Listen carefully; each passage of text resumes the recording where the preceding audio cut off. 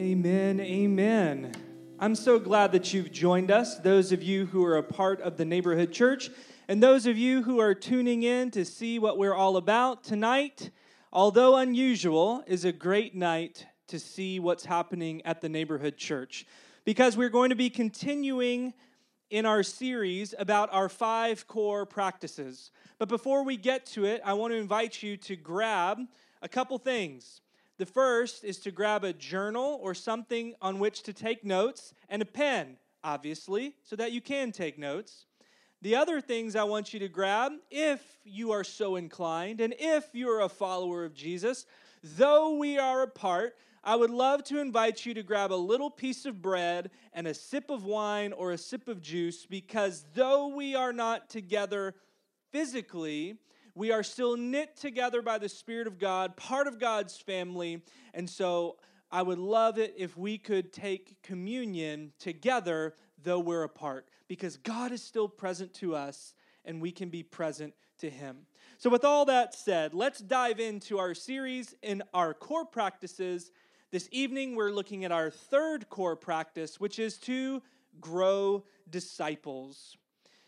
If you were to go to our website and click the About Us tab, you would see about our beliefs that we confess the classic creeds of Orthodox Christianity.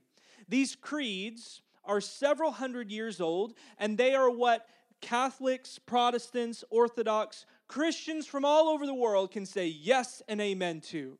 I believe in God the Father, almighty maker of heaven and earth, and in Jesus Christ, His only begotten Son, our Lord, and so on and so on. We confess the classic creeds. If you were to keep clicking on the About Us tab, you would see our core convictions. And those are flavored by a movement in church history called the Anabaptist movement. And you'll see these 7 core convictions that kind of give a little bit more shape to the unique contribution, the unique flavor of the neighborhood church.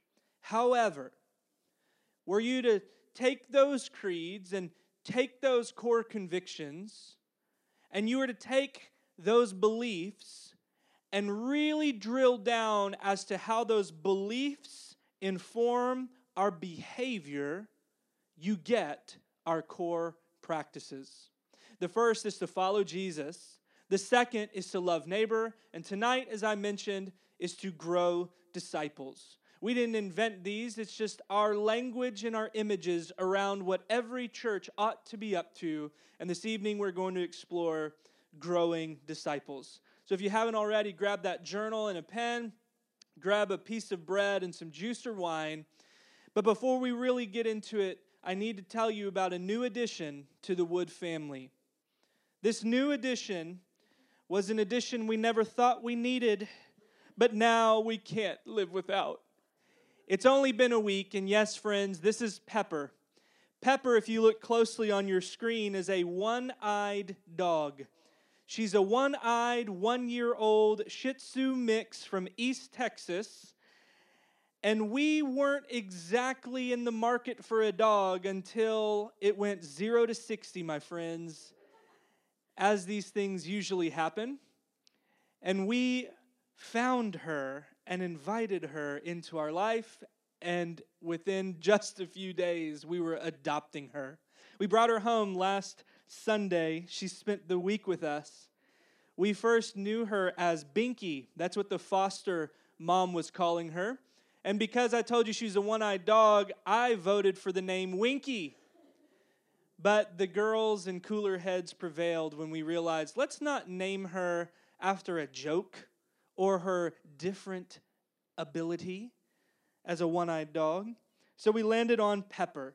She gets adopted, she gets renamed, and she gets brought into a new family. She had a crazy couple weeks, from the streets to shelter to foster care.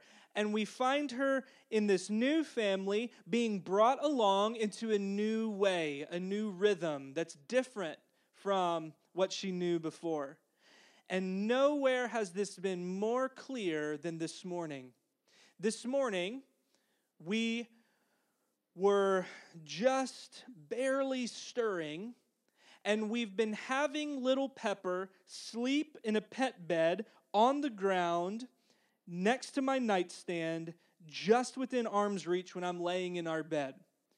And at 6 a.m. this morning, little Pepper can take it no more, and she jumps into our bed right in between us, ready to start the day, ready for some attention.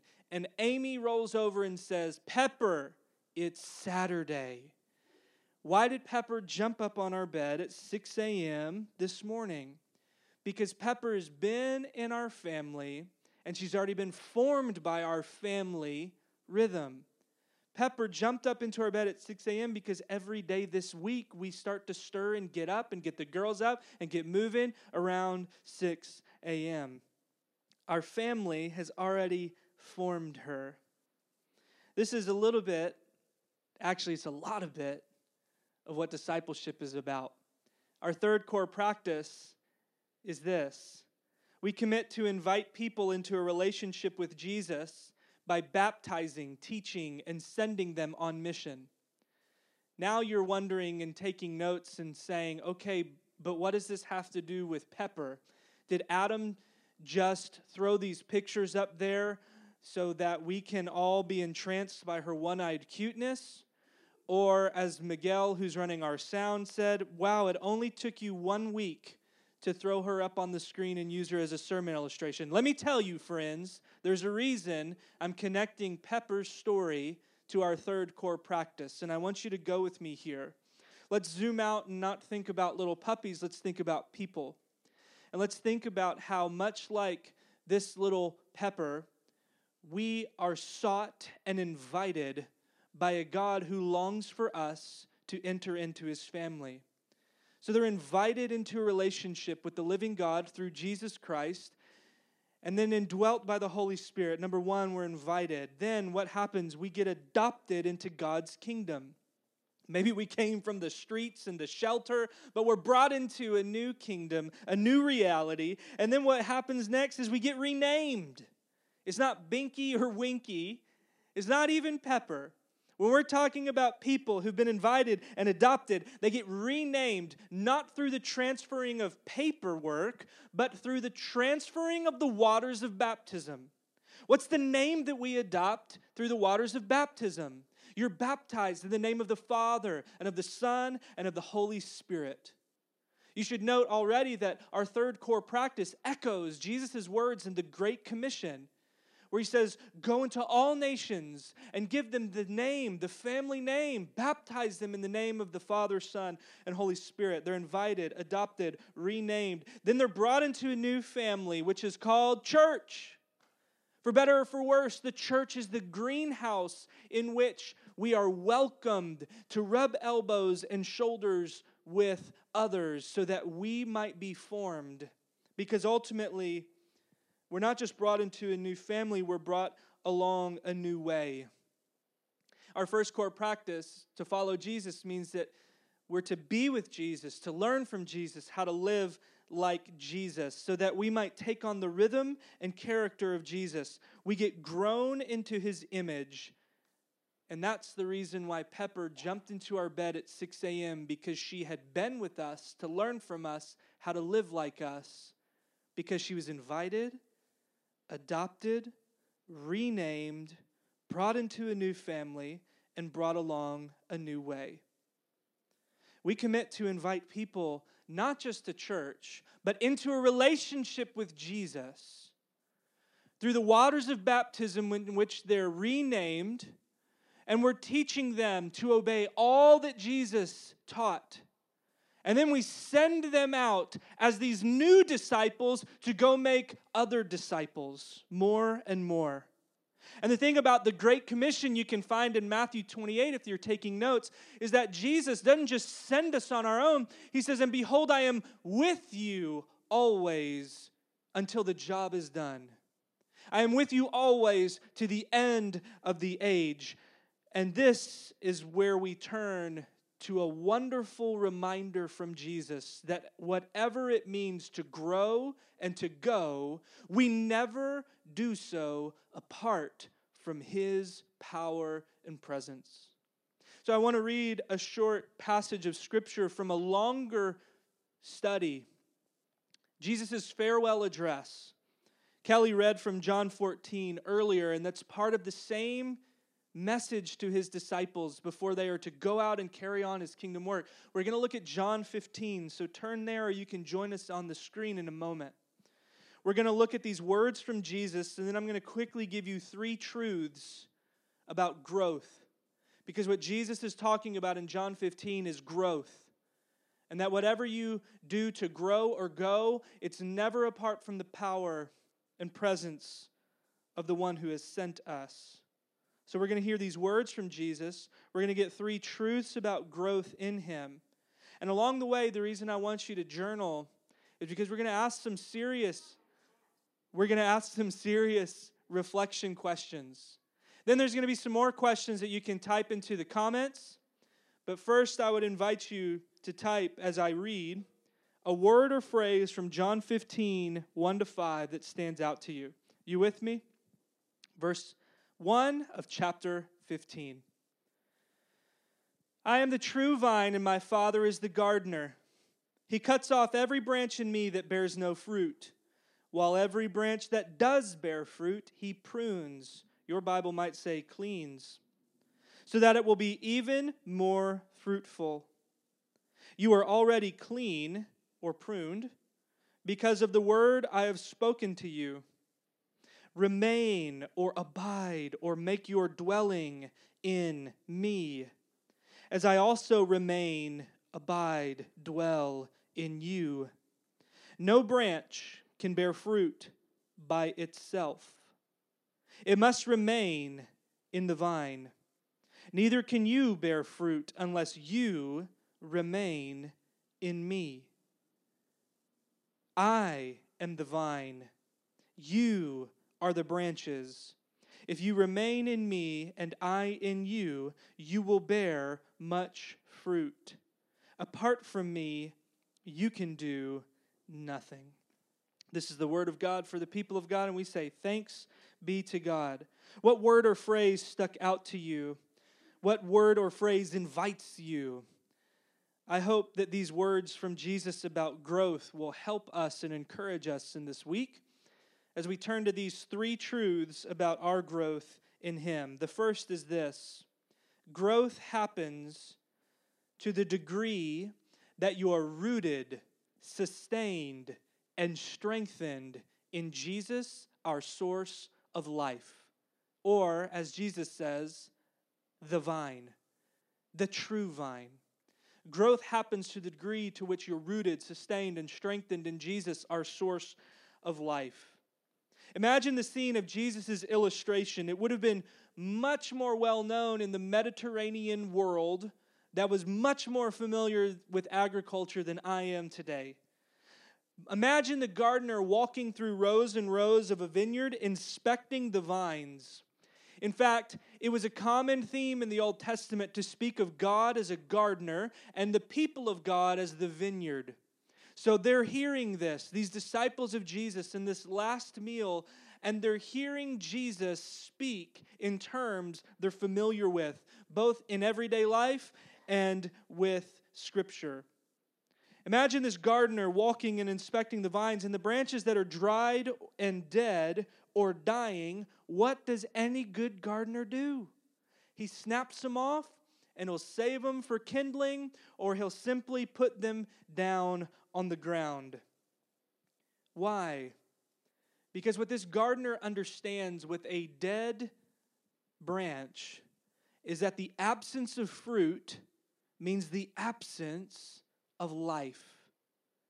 Those who have ears to hear and eyes to see might understand what Jesus will explore later in the passage when he's speaking of this dichotomy of branches that aren't bearing fruit and those that are. But the branches that are green and fruitful, they're alive because what? They're drawing life from the vine. You know what happens when you pluck that dandelion or that weed? It looks real pretty when your 4-year-old brings it up to you, but what happens in about 40 minutes? That thing is withered. Why? Because it's disconnected from the vine. But when the gardener walks the rows of his vineyard and he sees the fruit, it doesn't take a botanist to understand the process of growth that happens from the root out. Understand that if you feel fruitless, if you feel drained, there is a sense in which we are growing in a fallow, difficult environment. The winds that are blowing across the vineyard of our community and our culture are not agreeable to growth. And that's why it's even more important that we remain rooted and sustained and strengthened in Jesus, our source of life. I want you to understand that when Jesus will send his disciples to make new disciples, what they're doing first and foremost is announcing the good news that Jesus is Lord and that you're to give your life to him and find his life given to you in return. I heard it said this week from Pastor Rich Villodas from New Life Community in Queens. I don't know if this phrase originated with him, but I would love for you to look at it here and just let it wake you up. He said, the gospel is not about making bad people good or good people better. The gospel is about making dead people alive. Understand that whatever it means to say growing disciples, the only life that happens to breathe into branches to bear fruit, it's got to start with the initial waking of dead people to life. The good news is not some moral self-help.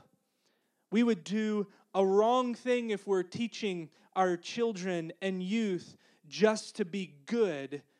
We teach them that God loves them and that he said yes to them in Jesus Christ. And we trust that he's inviting them so that they may say yes as well. And something breaks open and takes root in their heart and sprouts begin to form. And we entrust them to the one who has longed for them, who is inviting them until just like Pepper or just like you and me, we get adopted and renamed and brought into a new family and brought along a new way that we may bear fruit, not because we're good, but because we're alive. Our world desperately doesn't need more advice. Our world desperately needs a message of hope that proclaims that Jesus is the reigning Lord of heaven and earth, and all people are invited into life with him. I hope you understand that we don't will the fruit into existence. The fruit only grows to the degree to which we have been planted, rooted, alive in him. And then what? We remain in him, sustained and strengthened in Jesus, our source of life. Remember the scene, the setting in which Jesus is saying these words. He's using this well-known illustration of the gardener walking through the vineyard, and he's doing something interesting because he's saying that my Father's the gardener walking through, but he's not just talking about Israel being the vineyard. He says, no, I am the vineyard. I am the vine. I am reorienting the life and way of God the gardener in and through me. And you are branches when you make your dwelling and home in me and my life and my way. He's telling these disciples this on his way to the cross. And in John 14, which Kelly read earlier about the way, the truth, and the life, that comes immediately after a conversation where Jesus says, hey, I'm headed out, but you know the way I'm going. And they say, excuse me, we don't know the way. I preached this text at a funeral 2 weeks ago, and I think it's such a powerful word to those of us who are grieving and wondering what the next step holds. Because Thomas and the disciples say what we're all thinking. Jesus, we don't know the way. And then when Jesus says you do, it's because the way is a person. It's not a plan. It's not 7 steps to spiritual success. The way is a person. The truth is a person. The life is a person. And the degree to which we have said, Jesus, I'm yours. I am rooted my whole life in you, orienting my whole life in you. We find truth and life. We get strengthened and sustained. And what's powerful about this, and I want to offer this to you as a prayer to pray this week. When you make your home in Him, He makes His home in you. So here's the prayer. Whatever you're stepping into, whenever you feel anxiety rushing over you, whenever you feel uncertain, whenever you're racked with questions, would it help to pause and say, Jesus, abide in me as I abide in you. I want to read this passage not as, hey, I will abide in you, but only if you abide in me. No, I don't think that there's a condition. I think that Christ is within you. Christ is surrounding you. Christ is around you. But the degree to which you're aware of it and awake to it and conscious of it and drawing on that life, that's the crucial question. You don't have to worry about Him forsaking you. The question to ask this week is, have I forsaken Him? And if the answer is yes, understand that there is grace and an invitation to turn and find Him ready and waiting with a prayer like, Jesus, abide in me as I abide in you. Bringing yourself back to the conscious awareness that to be with Jesus means that He is with you. To bring yourself to conscious awareness that to learn from Jesus means that He's teaching you. This Bible I brought has red letters filled to the brim of what He's showing and still speaking through the ages. And to even sit in stillness with Him is to dare to believe that His presence can surround and sustain you even in the silence. It's also to live like Jesus, remembering, coming to conscious awareness that He also lives in you. So I want to give you 2 real interior big questions for you to journal. They're on the screen. And I'm going to give you one in the comments. And that's one that if you would like to share, we invite you to share. The comment question is this: what's something you've learned about God in the last year? What's something you've learned about God in the last year? Because He's taught you something. And you may have thought you've forsaken Him, but maybe you found Him more gracious than you realize. What's something you've learned about God in the last year? And then, if you want to take a picture of this or write this down in your journal, I'd invite you to sit with these bigger questions. Am I more loving, generous, compassionate, truthful, patient, faithful? Fill in the blank with the fruit of the Spirit. Am I more of those things now than I was a year ago? And whatever my answer is to that interior, deep question, does it have anything to do with the degree of my remaining in Him? I think one of the biggest tragedies in the church in America today is how many people have claimed to walk with Jesus for decades and decades, and they're just mean as snakes. And they're unforgiving, and they're stingy, and they're giving Christ a bad name because it ain't just enough to watch a live stream or to go to a church if you're not allowing Christ to pervade your being and you're not allowing yourself to remain in Him, to be with Him, to learn from Him, how to live like Him, and to draw on Him the source and strength that we need to be transformed by Him and bear fruit. The second truth about growth. Growth happens when God prunes what's draining, distracting, or destroying us so that we can bear better fruit. We moved into a new house at the end of the summer, and the previous owners were gardeners.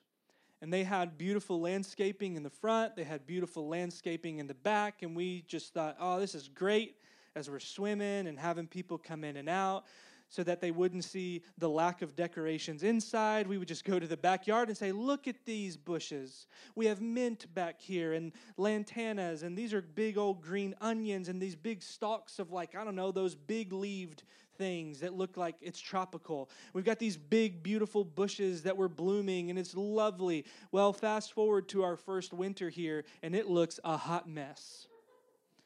Because they were gardeners, and we are not. So a couple weeks ago, we had our neighbor over, and we were sitting in the backyard drinking coffee, and he's looking at this sad state of affairs back there. And I kind of wanted to bring him back inside to show him the no decorations because this is not a good look. And he says, look, it sounds crazy, but you just got to cut it all down. And I didn't mention to you that this neighbor has basically converted half of their front yard into a full-blown garden. And some people in this room have been to my house when he's come over with a sack full of Kroger tomatoes and peppers from a grocery sack of stuff he just pulled off of his front yard. So I might not be a gardener, but I trust him enough to know that if we were to cut these things down to the bulb, they'll come back better. But the thing is that I was still resisting the cutting. So because we have good neighbors, he came over and did it for me. And let me tell you how much better it looks. But I'm still in this place that it seems counterintuitive. It seems counterintuitive to pull up to my house and see the emptiness of the front flower beds. It seems counterintuitive to not see the big brown droopy dead tropical plant. But I'm trusting that it's going to come back better, even though it's been trimmed down. I think this is the thing when we think about our own lives and our hurts, our habits, our hang-ups. Whatever it is that you don't want to put into the comments, I'm not asking you to do it, but whatever it is that you would write in your journal, whatever it is that in your moments of self-reflection you say, I think this thing is draining me. I think that this habit is distracting me. I think that this hang-up is destroying me. And it seems counterintuitive, even after you name it, because you can't imagine the look of your life without it. Because it's grown up so much that to prune it seems too painful, and the loss of it seems too unusual or impossible. But we need to remember that though pruning is painful, it is an act of love to remove what drains, distracts, and destroys us, because pruning leads to greater acts of life. This is what Jesus is teaching us. Yes, he removes the lifeless branches because they're not bearing fruit. It's fruitless. And I wonder if he's not thinking, and the disciples are not thinking of Judas, who was a branch for 3 years and yet shows no signs of life and has removed himself from the equation. I wonder if it grieves the heart of God when sometimes the pruning is almost too complete. But for those that are remaining on the vine, he prunes back what's draining, distracting, or destroying us so that we would what? Bear more fruit. Earlier when I was reading the passage, when I said prune, I said clean, because this is a word that even gardeners would use, and this is a word that would have been very familiar with them in Jesus' original context, to clean it. And that's why it makes sense when he says, you are already what? Clean. Who's he talking to? He's talking to the people, look, who answered the call of discipleship to deny themselves, to take up their cross and follow him. The word that he's spoken to them is the good news that he is king and you can follow him and orient your life around him. And even though you've denied yourself and these things have been pruned and these things have been swept away, they find in themselves a life more free and a life eternal. You're already clean because you've denied yourself, you've taken up your cross, you're following me. And even when you need more pruning, like tomorrow when you abandon me at the cross, when I meet you again, I'm going to send you out again because you've learned something from this. And Peter still goes out to feed the sheep and do even more fruitful things in this world. God's pruning, though painful, is an act of love to remove what drains, distracts, and destroys us, because pruning is actually leading to greater acts of love and life in our world. Y'all, we think that spiritual growth and discipleship is up and to the right. You see what I'm doing here? We don't have a slide for it. We're going to mime it. But the truth is that spiritual growth, discipleship, you ready for it? Actually is this kind of line. Look at these special effects. Those of you listening on the podcast, I'd be blowing your mind right now. I'm glad we have Miguel here still. It's a twisty, turny, up and down and back and forth. But here's the thing I want you to write down and take away. Growth is not about perfection. It's about progress. It's about progression. The thing about pruning is that it is a piece of our journey. It's not in spite of our growth. It is for our growth. It's not about perfection, it is about progression. Is our face and our feet still set in the same direction, still fixed on Jesus, even after a crazy week? Here's some journal questions for you. What in my life is in need of pruning or is in the process of getting pruned? I want to add one that's not on the screen, so listen up. Do I perceive this pruning as an act of love that is leading to my growth? Do I perceive this pruning as an act of love that is leading to my growth? I don't know how the bushes in my backyard felt as they were being cut down, but I know that when spring comes, if they could think this way, they would think how grateful they are that they're able to grow back better. The third truth and final truth about growth I want to share with you is that growth happens with, by, and for others. Just to give you the short answer, the fruit ain't all for you. The grapes that grow on a vine don't get re-eaten by some Venus flytrap leaves. The fruit is for others.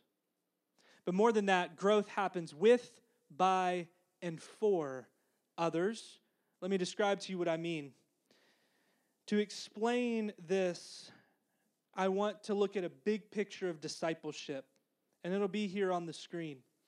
The nuts and bolts of how this works itself out in our community ebbs and flows over the years, pandemic or otherwise.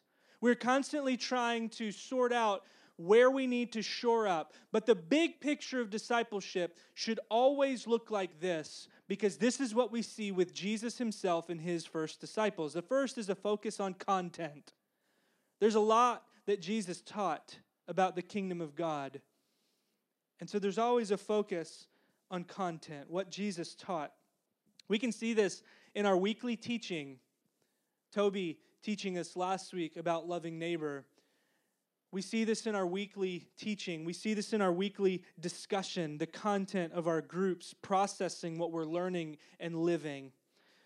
We have done less of this this past year because of the realities of COVID, but this is why we were always doing these spiritual formation classes to work this out. Why we were doing retreats to go and be with Jesus and to really zero in. There's a focus on content. The second element of the big picture of discipleship is this: a formation of character. It's not just what Jesus said and did, but how Jesus did it that matters. I think Jesus was not just full of truth. John tells us in chapter 1, he was full of grace and truth. We abide in Jesus. We get sharpened by our relationships with others. Sometimes it feels pruning when you're sitting down with another person or connecting with another person, and they do the equivalent of splashing cold water on your face and say, "Hey, quit. Hey, get out of your head. Hey, let's call you up." The formation of character is vital in discipleship, in the sharpening with others and abiding, rooted, sustained in prayer and spiritual disciplines. Third, we follow Jesus' commission.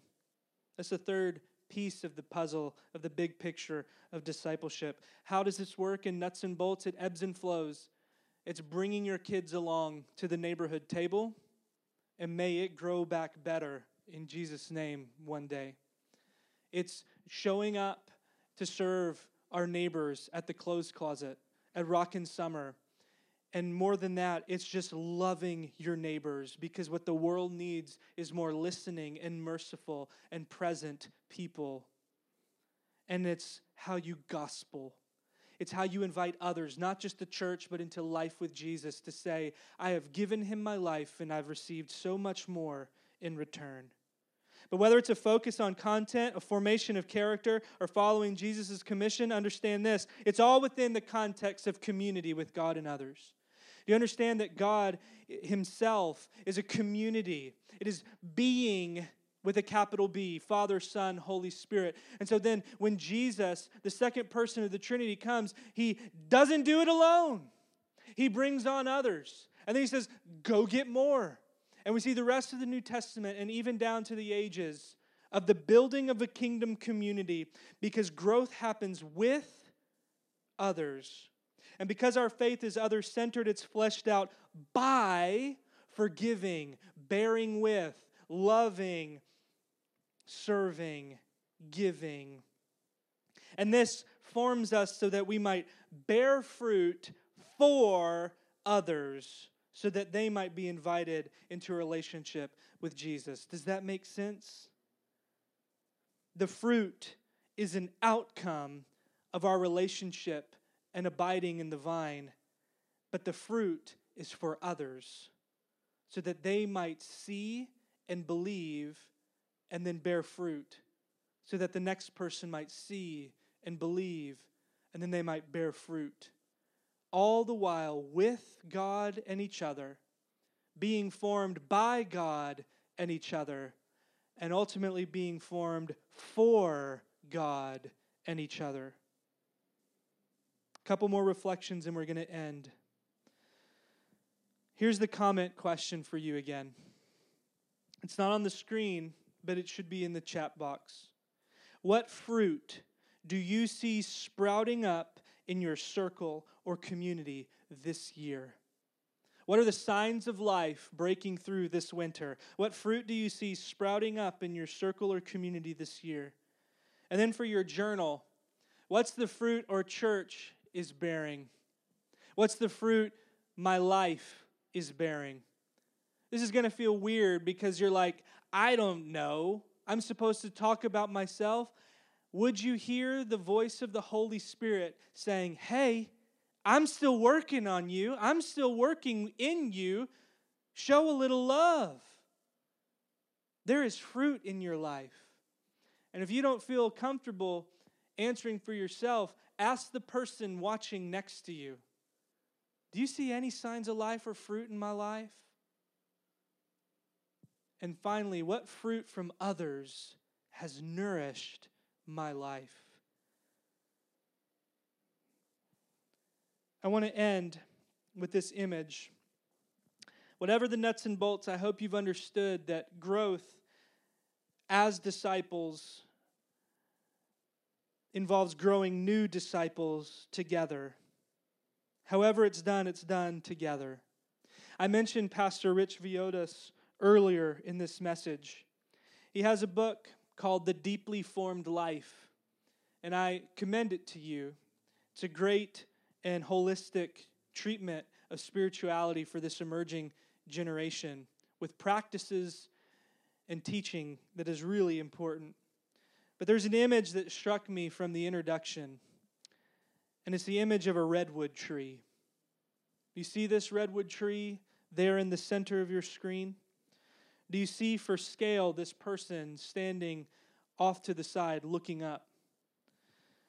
In his introduction, Rich Villodas talks about how he went to this conference in the Northwest, and it was in and amongst the redwood trees at this retreat center, and he arrived early and just stood in awe of these enormous trees. Some of you, I know, have seen them with your own eyes. So when they were gathering together for the conference, this host pastor explained that these redwood trees that they see before them can grow up to 400 feet. These redwood trees, 200 to 400 feet tall. That's, if you're really trying to get your head around it, about half the height of the Green Building in downtown Dallas, the Bank of America Plaza. If you're really familiar with downtown, the old Mercantile Building, the old Art Deco building with the clock on top, it's that high. While they're growing 200 to 400 feet tall, this host pastor explained to Rich and others that their roots only go down, you want to guess? 5 to 6 feet.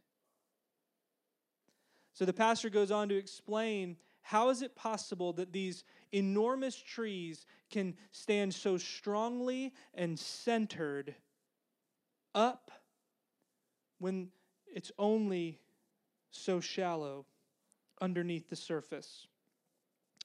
They're centered and strong because the roots are entwined with other roots of the trees near them. While the roots only go down 5 to 6 feet, he explained that some redwood tree roots go out as wide as 100 feet, forming a network of support throughout the entire area to help keep centered and strong. I think this is a powerful image, especially when we're doing this at a distance. Because there's a vine that roots us across time and space and distance that can reach further than 100 feet to help and support even when we feel like we're in jeopardy of falling over. We're entwined with one another. The discipleship ecosystem is one sustained by Jesus and entwined with others. We draw on His strength to sustain us and strengthen us. But we're not alone on the vine. We grow disciples together.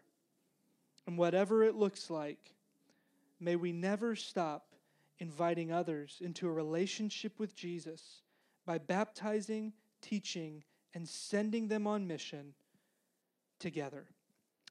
Let's pray, and I'd like to ask our worship team to come back as we close our time.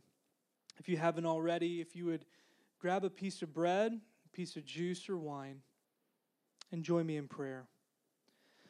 Father, we're grateful for this technology, this ability to hear a word from you. And we pray that that's what we heard, not just from me, but from you, from your powerful words in John 15 and the powerful invitations of the Spirit of God within us and around us. Please bless us as we respond. Through Christ our Lord. Amen. Tonight's benediction was written by Aubrey Smith.